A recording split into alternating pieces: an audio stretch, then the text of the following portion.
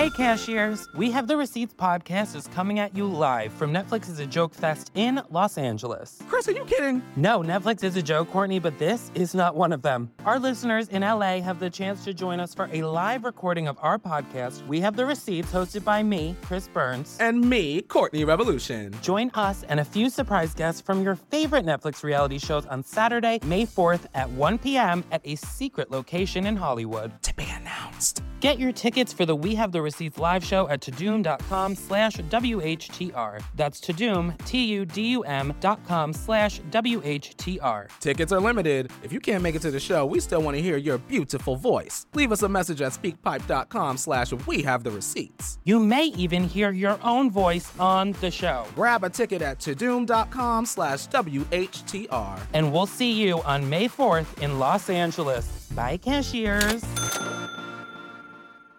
I'm Rebecca Lavoie, and this is You Can't Make This Up.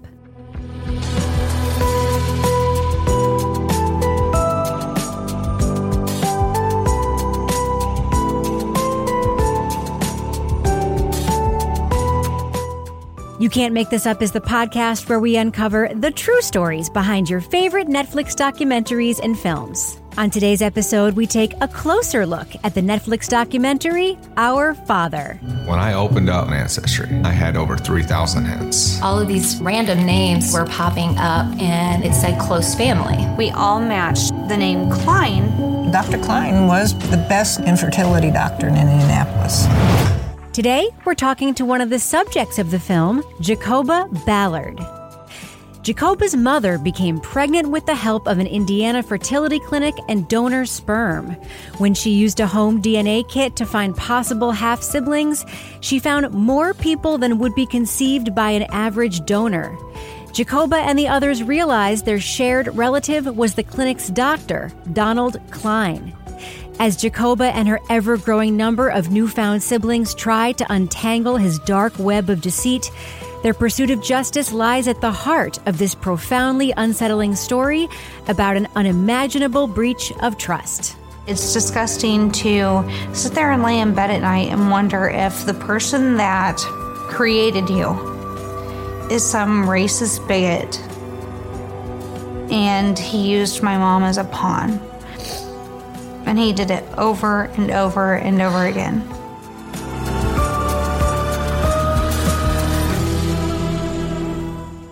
Jacoba Ballard, welcome to You Can't Make This Up. Hi. Nice being here. You said in the documentary that as a child, you looked too blonde and blue-eyed for your swarthy family, and you suspected you came from someplace else. So how did your parents address your curiosity? So at first, they would just tell me, no, you're ours, and everything. But at the age of 10 is when my mom told me that I was from donor sperm. Did you understand what that meant when you were 10 years old? I did, yeah, actually. But what's crazy is they didn't shelter me. I mean, they didn't expose me to crazy things, but they didn't shelter me. So, normal body stuff was just talked about in my family. And I feel like I was kind of the weird kid because I've always been interested in medical stuff. And so, yeah, I completely understood. A lot of donors were donating sperm, not in this situation, but in regular donor situations. They were donating sperm a long time before there was such a thing as DNA testing. And it was, a lot of them were very young, and a lot of them were in a place where it was just like, this is something that I'm doing either to be helpful or to make sometimes money on the side. There's a lot of stories and podcasts out there about that. And I think there's a lack of thought at the time that there's going to be a longing of kids and a wondering about identity, right?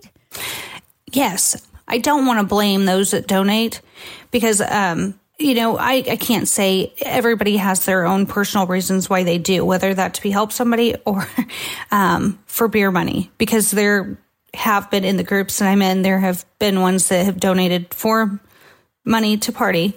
But I think it's more the industry. They disconnect people. They start off with the parents of, this is going to be your child. It's your real child, which absolutely we are 100%, but they don't involve and include the importance for the genetic connections and also medical history and all of that. So they start there. And then with donors, because I've, also heard some of their stories, they are just told, you're helping somebody. It's not your child. So they completely, I feel like, dehumanize those that are donor conceived. And, it's a marginalized group that from the very beginning, before they're even born, don't have rights. So when you used that home DNA kit, what were your expectations initially? To find a sibling or two. Yeah. Yeah. I connected with a couple ladies prior to taking it. And, we were like, well, let's take it and see if we're related. And we did.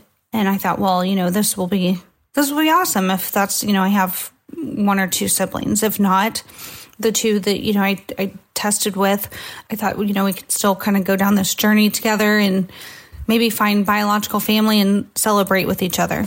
So how long did it take between the joy of finding a relative to the concern over just how many relatives that you found? Oh, so I honestly don't remember the exact timeline, but it was fairly quick. I want to say 6 months or less. Because when we had all tested, then myself and two others, we would have three-way calling and texting and, calling each other and doing research. Your first thought wasn't the donor here is the doctor, was it? No, it was not. I feel like that wasn't even on our radar. None of us had, any speculation.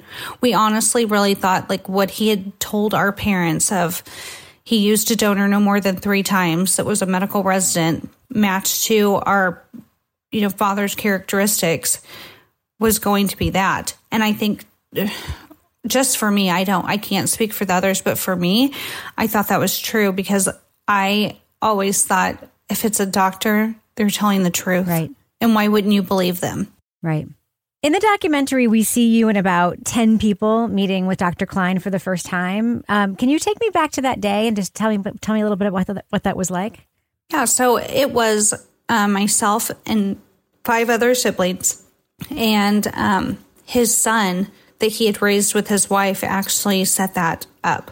He said that he would get us a meeting because he asked like what we want, and I said we want the truth. It was almost like the moment that his feet hit the floor, you could hear his footsteps and you could hear his cane. He was not showing emotion. And on his hip, I could see the outline of a gun. We fully went in expecting that we could look him in his face and maybe after he saw us, he would tell us the truth and give us, answers. So there's this recurring line, Klein assures you there wouldn't be more than 8 siblings, then no more than 12 siblings, and so on. Like, was there ever going to be an acceptable number of siblings? I don't want to say acceptable number. Yeah. I think it would have been acceptable had he not lied and told us the truth. Yeah. I think that is more than anything if he could have just finally told the truth.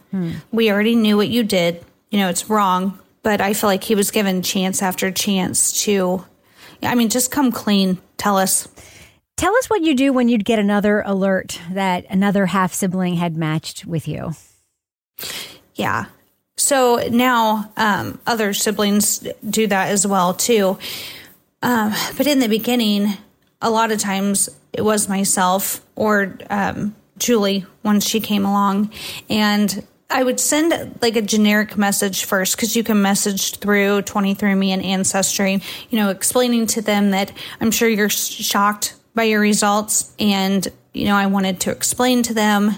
I would give my phone number and tell them that, I can text, talk, whatever made them more comfortable. Or if they felt more comfortable messaging through the app or the testing site, that we could also speak through there. Most of them would either call or text. Some did not. And then I would then send a second message so they knew it wasn't spam, telling them, hey, our biological father is Dr. Klein, and go through the whole thing. But I knew every single time, the only way I can describe it, and I say it over and over, is I know that I am going to ruin their life. This is the worst day of their life, and everything that they have known or thought that they knew, I'm getting ready to destroy. And it's a horrible, horrible feeling. And then you have to turn around and you have to help them rebuild. Yeah. All the while reliving the trauma. Do you find that a lot of these siblings are coming into the DNA testing platforms not knowing anything? I mean, are they coming in knowing that they are donor conceived? Or are they coming in, they're curious about their DNA makeup, as many people are going into these platforms? Are they going in knowing that they're different and curious? Or is it a variety of situations? That's a good question. So it's actually a variety. We have had some who their parents did not tell them.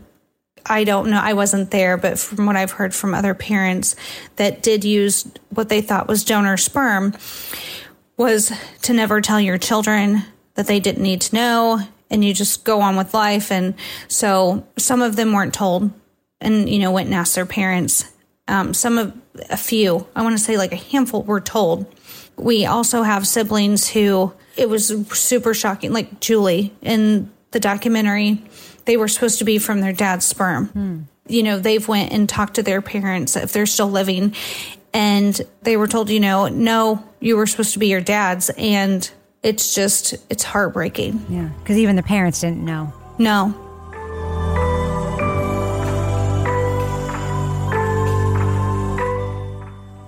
So we meet many of your half-siblings in the film. Do you have close relationships with some of them? Yes, I do. With a big group like this, obviously not everyone is going to be as close to each other, but there is, quite a few that I have relationships with, talk to every day, go on vacations, spend time as with our families. It's wonderful. So you wanted to get the word out about Dr. Klein, but law enforcement wasn't interested. The media largely wasn't interested, but then it took a reporter taking up the cause. Can you talk about Angela and how important she was in advancing your story? Oh, good grief. Angela is amazing, and I am so grateful for her and thankful I had someone like her in my state and, said, I'm going to help you. I laid out a long paragraph of the whole story and what had happened. I had even sent our story that had aired and said, did you watch our story? I've been asking these questions for more than a year and I'm getting nowhere. And I feel like it's time that the prosecutor or the attorney general or somebody sits down and answers the questions that I have. And she fully jumped in and helped. Not talking like, well, when I have time. I mean, she absorbed herself and did everything that she could to help. I said, I'll just always be grateful for her. Now, I have to tell you, as an audio producer myself, I am very impressed with the quality of the recordings of Klein's phone call to you, the one in which he's asking you not to tell your story to the media. How were you able to capture that? Oh, that was actually a split-second decision. I didn't even know what I was going to do with that recording. So my home phone rang, and for some reason, I hit the record button on my cell phone, and I put my home phone on speaker and recorded it. If this comes out, our marriage will be over. Can you help? No disrespect, but I feel like what you're telling me is to keep my life a secret. That I am not allowed to know who I am when I didn't do anything wrong. Well, yes, but, at the time, I didn't feel like I was doing anything wrong either. But I feel like I'm being blamed for this, like it's my fault. I don't understand. It's your fault because I don't care who you tell. It's just putting it on television for the entire world to see. And there again, I didn't know what I was going to use it for. There was this gut feeling that told me to record it, and I did. Yeah, it was a good choice. Thank you. I'll tell you, hearing him in his own words, asking you to stay silent was stunning to me. A person that we know, deceived so many people. One of the things that really stuck out to me, this added dimension to the deception, and I am so glad that the film did not shy away from this. Not just that Dr. Klein used his own sperm to impregnate all of these women, but that he, would leave the patient to masturbate and then return to the room in that post-arousal state to do the insemination. I know it's graphic, but I don't think it's unimportant. I believe it's sexual misconduct. Do you believe that it's a sexual misconduct also? My own personal feelings, yes. Yeah. I do. As you see with Tim Delaney, the prosecutor. I don't deny that it was a sexual violation, but legally it isn't a sexual violation. I feel like my mother was raped is a valid human emotional statement. But Dr. Klein committed rape is a legal assertion that was not true. And I wasn't going to put it on paper with my signature. I threw out every single thing, even to battery, and begged. And I fully knew, when he says in there thinking that I didn't understand his role, I fully knew he was a prosecutor and he's not our attorney and what his job is. But I couldn't, it was like I was trying to make him understand, do your job. Yeah. I'm not asking you to do anything extra, but I want you to do your job. Mm-hmm. And just the only obstruction of justice charges that he got, it's mind-blowing to me. So we do hear that a legal complication here is that the law is pretty silent on whether or not a doctor can secretly substitute his own sperm, which is shocking to me. So what crime were you hoping that Klein would be charged with? Something other than obstruction of justice. Yeah. He wasn't even charged with any crime for what he did.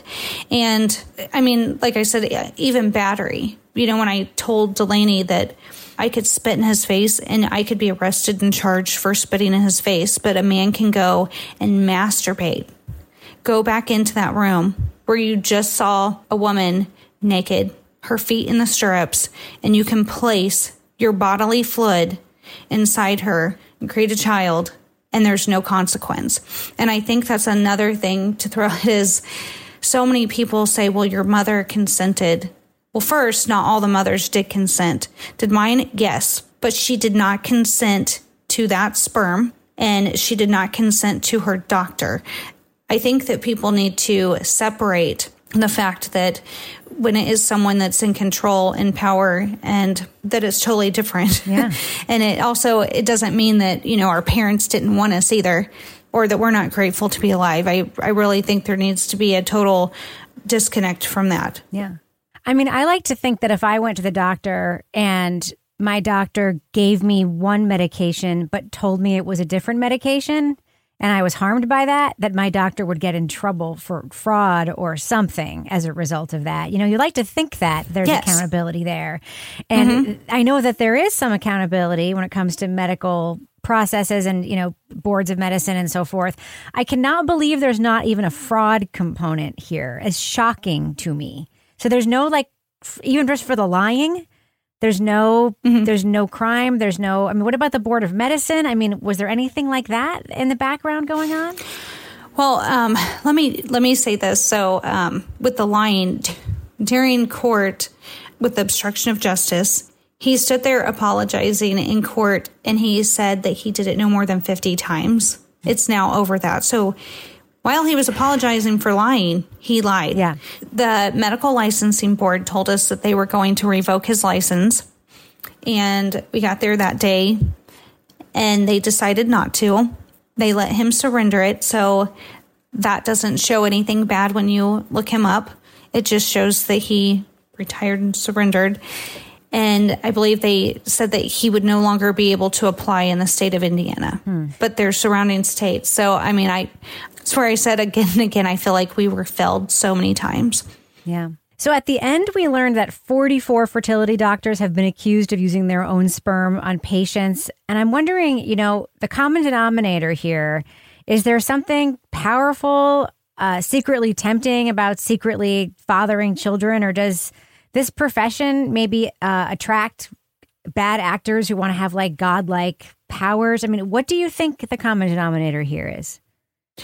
I honestly don't know. I can tell you that number's actually higher. There's some that are not public yet, but it's higher than that.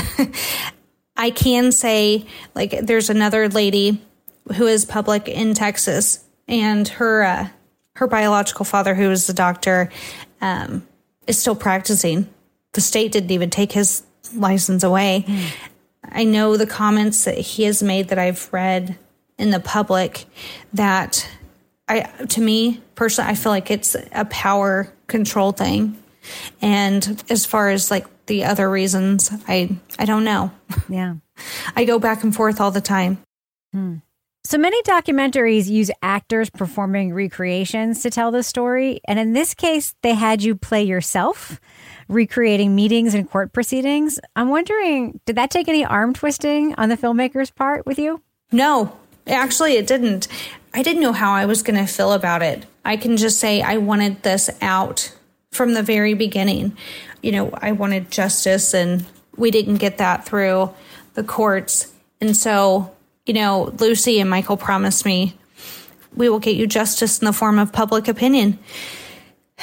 And so when I went in and did the reenactments and everything, I kind of loved it. I was, and she said, "You've done so well." She actually asked me at one point if I had ever acted before, and I said no, but I actually felt more comfortable acting than I do during interviews, if that makes any sense. But it was not just to be on camera. You know, I've had some people say, you know, you just want fame. No, I wanted our story out there, but it was almost like a healing process for me too.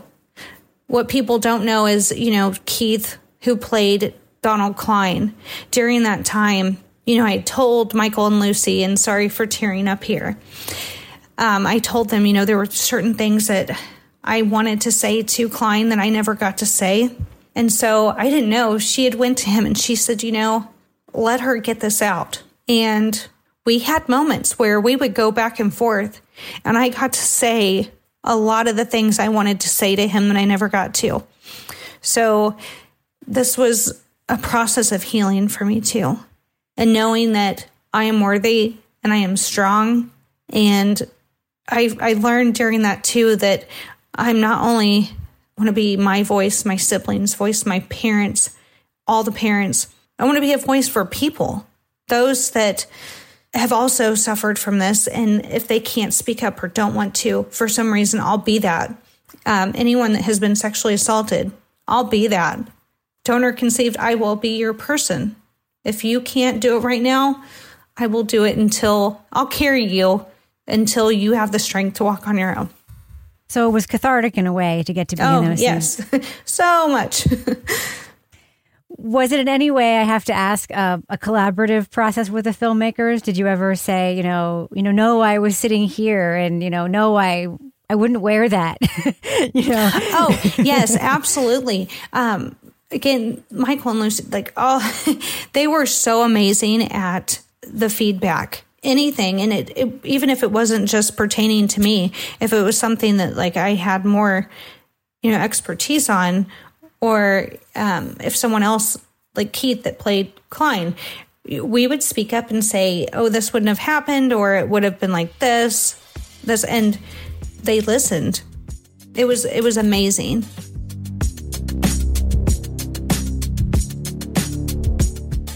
So from the first shot of the film, we see your medicine cabinet. We know many of your half-siblings have health issues that they believe they inherited from Klein. And, I want to know how you're doing, but also, what is your relationship like with doctors these days? Do you trust them?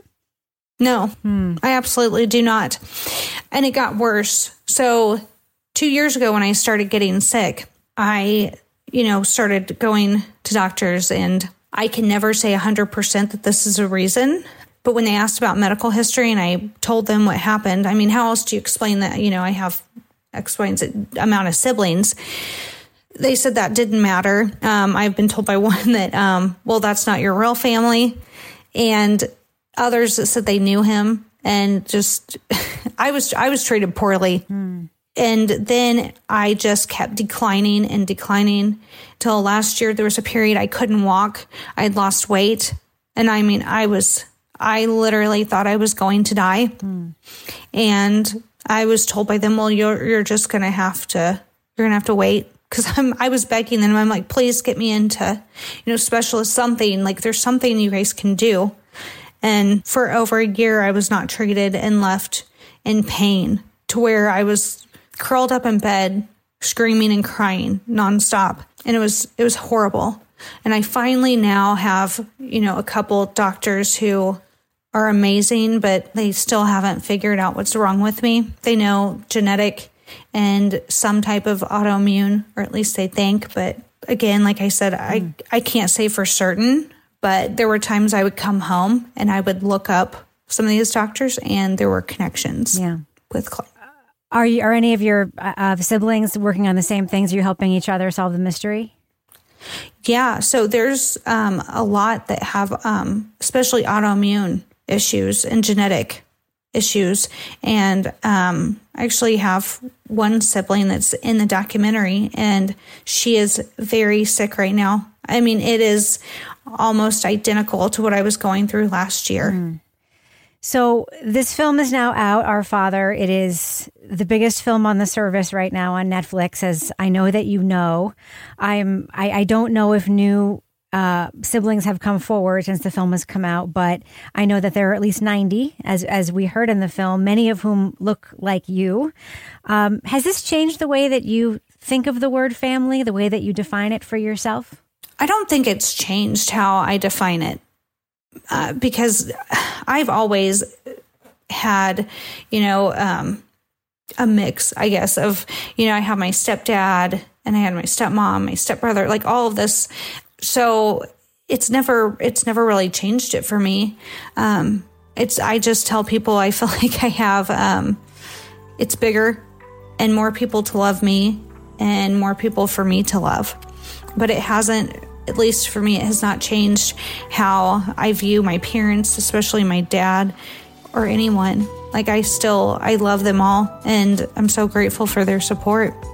Well, I think you have the support of millions of people now, Jacoba. Your story is incredible. Thank you so much for sharing it with us in the film and for sharing it with me today. It has been such a pleasure talking with you. Thank you so much for coming on the show. Thank you. Thanks. I appreciate it. That's it for this week's episode. Thanks again to Jacoba Ballard. For more of my takes, check out my other podcast, Crime Writers On. Each week on that show, we break down the latest in true crime documentaries, films, podcasts, and pop culture. If you like You Can't Make This Up, please rate and review the show and share it with your friends.